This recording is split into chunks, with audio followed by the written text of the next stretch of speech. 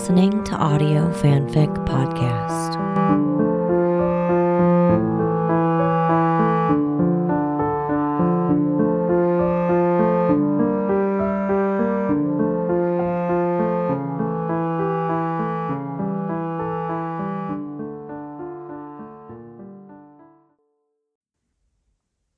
North of Zero by Slippin' Mickeys on AO3.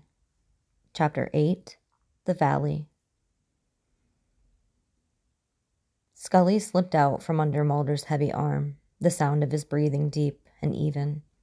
The gray of early morning was glowing up from the snow outside, only just lighting the dim world, promising another overcast, gloomy day. The cabin had gone cold, and she threw a crocheted blanket over her shoulders and shuffled out of their bedroom and across the cold floor to add more wood to the glowing embers of the stove, cursing herself for not slipping on shoes, or at the very least socks. She normally slept in a twice-darned, too-big wool pair she'd found in a drawer in the old cabin, but she and Mulder had made warm, quiet love the night before, and the most she'd had the energy for after was slipping on a pair of long johns and Mulder's dusty blue Henley that smelled of musk and horse. She was making her way back to bed after feeding the stove when she saw it out the big bay window, a hunched, dark shape upon the snow near the icy shore. A dump of adrenaline hit her bloodstream before she recognized what she was seeing. Moving closer to the window, she squinted and made out the outline of her son. William was outside, kneeling at the shore of the frozen lake, one ungloved hand hovering over the ground as if gauging the tenor of the earth. She watched him for a long minute, until his posture changed, like he knew he was being watched. And he rose to standing, glancing over his shoulder to where she stood at the cabin's window. She remained where she was, knowing he probably couldn't see her in the dark, and the boy turned on his heel and made his way back toward the cottage, limping only slightly through the thick pelt of snow. He came through the door silently and shrugged off his coat, then mumbled a quiet good morning to her, clearly unsurprised to see her dusky shape by the dim light through the window.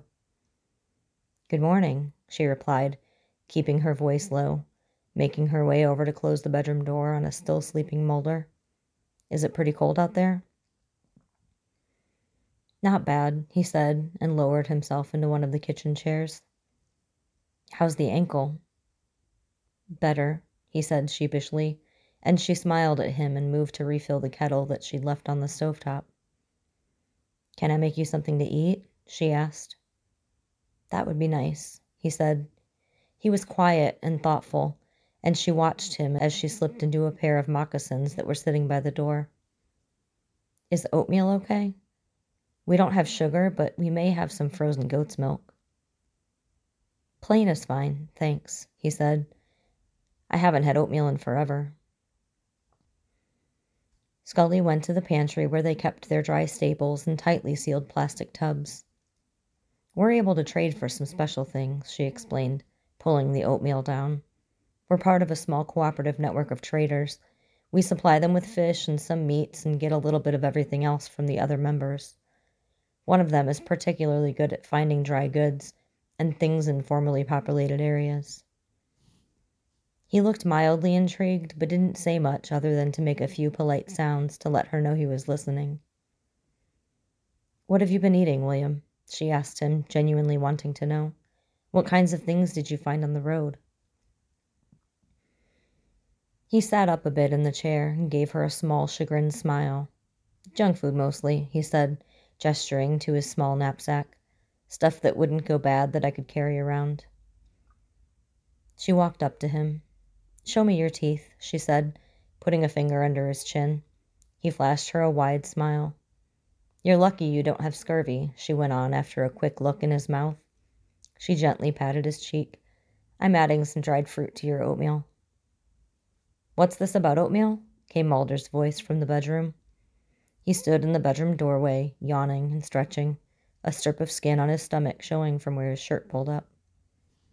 "This child is undernourished, and I'm planning to fix it," Scully said, turning to Mulder as he shuffled into the kitchen. Careful, Mulder said, shooting a look to William before bending down to press a kiss to Scully's cheek. You're about to become one of her projects. You haven't had so much as a sniffle in the last year and a half, Mulder, she said, swatting at him as he scooted to get out of her way.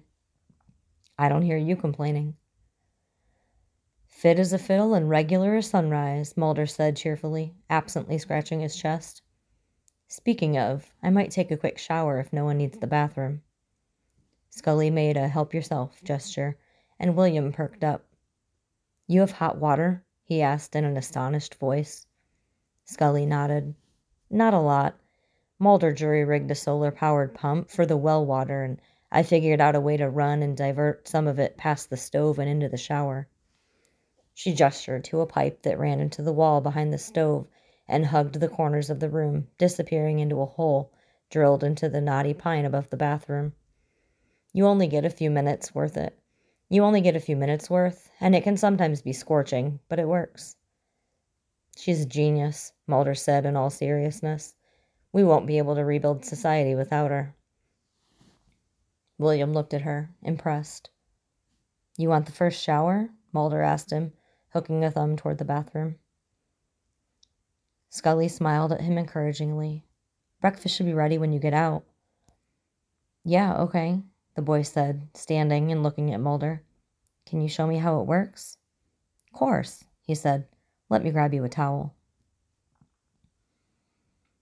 When Mulder came back into the kitchen, he looked at Scully, who was pouring boiling water over oats in 3 thick bowls, the edges chipped and worn.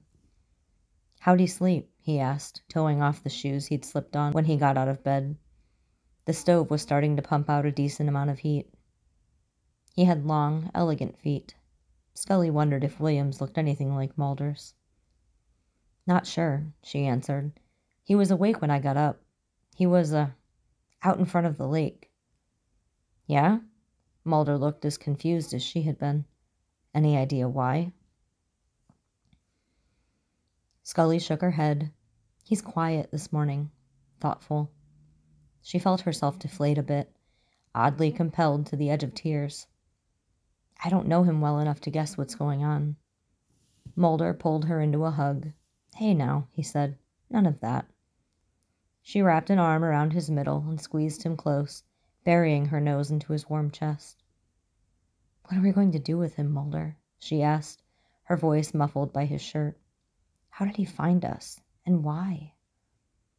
Mulder rubbed a comforting hand up and down her back. We'll guide him. We'll take care of him. Like every other parent out there, we'll do the best we can for him. He lowered his cheek to the top of her head and sighed into her hair. I don't know the hows or the whys, but we'll figure it out. We always do. They stood embracing each other until they heard the water in the bathroom shut off. William emerged a few minutes later, dressed, with wet hair, and smelling sweetly of the bulk Kirkland shampoo they'd traded for that summer. Scully was just stirring some dried apples and cherries into his bowl and then handed it over with a smile. He tucked into the food happily, and Mulder and Scully joined him at the small table, all of them eating quickly but quietly. Eventually, William scraped his bowl one last time and leaned back in his chair, regarding them pensively. It feels different here, he finally said, a bit cryptically. How did you find this place? It feels different how? Mulder asked, collecting the boy's bowl and stacking it under his own. He was genuinely curious. William pulled his lips into his mouth and sat for a pensive moment. There's something in the ground here, he said. I could feel it when we crossed over into the valley with the horses yesterday. It's all over, but especially here, around the lake.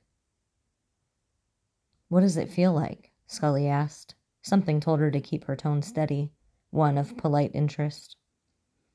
William shifted uncomfortably in his seat and looked at each of them nervously. Like a shield, I guess, he said. This feeling, Mulder said, looking at his son in open curiosity. It's one of your gifts. William nodded at him. Did you know to come here? The boy asked. Do you feel it too? There was a hopeful edge to his voice that broke Scully's heart. Well, Mulder said, leaning back casually. I don't know that we chose this place on purpose. We sort of stumbled across it, and at this he looked to Scully and reached across to grab her hand. It felt like the place to be. But I guess you could call that a feeling, couldn't you? Scully said, tilting her head kindly at William. Yeah, Mulder said, squeezing her hand. You could. William looked at them gratefully. Do you, he said after a long moment, looking between them as if building up courage. Do either of you have gifts too? Powers, like me? Mulder and Scully traded a look. I don't think, Mulder started, and then sighed. Not like you, no.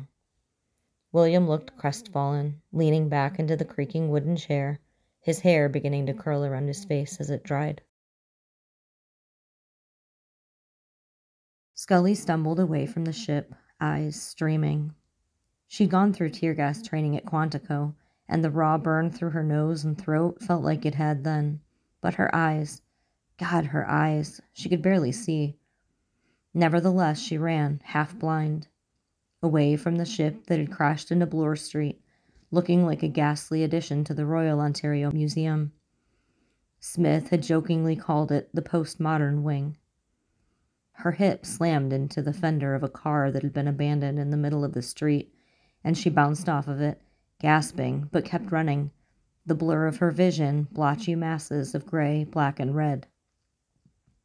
Scully! She heard Mulder shout from behind her, and she could hear the slap of his feet running on the pavement, but she wouldn't stop, blindly running. Away, just away. Then her feet hit something in front of her, and she flew forward, the heels of her hands scraping along the rough roadway as she tried to catch herself. Scully! Mulder shouted again, closer this time, and she finally stayed down where she had fallen, her hands and knees burning from road rash, her eyes and throat on fire. Scully could hear him running up to where she lay, skidding to a halt just beside her. Scully, he breathed, his voice a harsh gasp. Jesus! His hand was on her shoulder, then her arm. Then he pulled away, and she could hear the metallic tinker of him unscrewing his canteen. And a few seconds later she gasped as a cold douse of water splashed across her face and eyes. Hold still, he mumbled, when she jerked her head away. Scully, stop. He grabbed her roughly by the chin and poured more water into her eyes and face, and he finally let go when she coughed and sputtered for breath.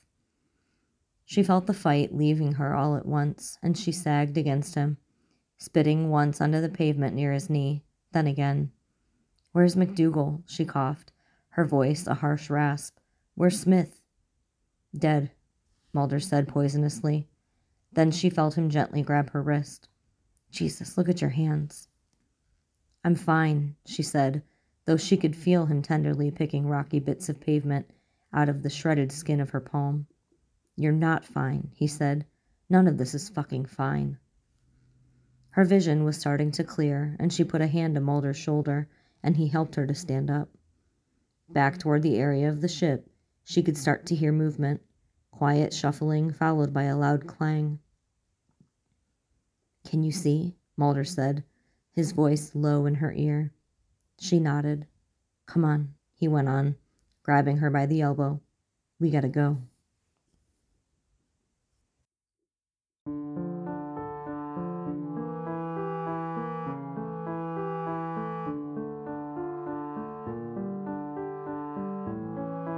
If you like this story, please follow the link to the writer's page and leave some love. Kudos, comments, or subscribe. They'll love hearing from you. Then you can head over to our Patreon page and contribute to Audio Fanfic Podcast. As a member, you are granted early access to one new story per month. That's www.patreon.com/audiofanficpod. Thank you for listening, and remember, the stories are out there.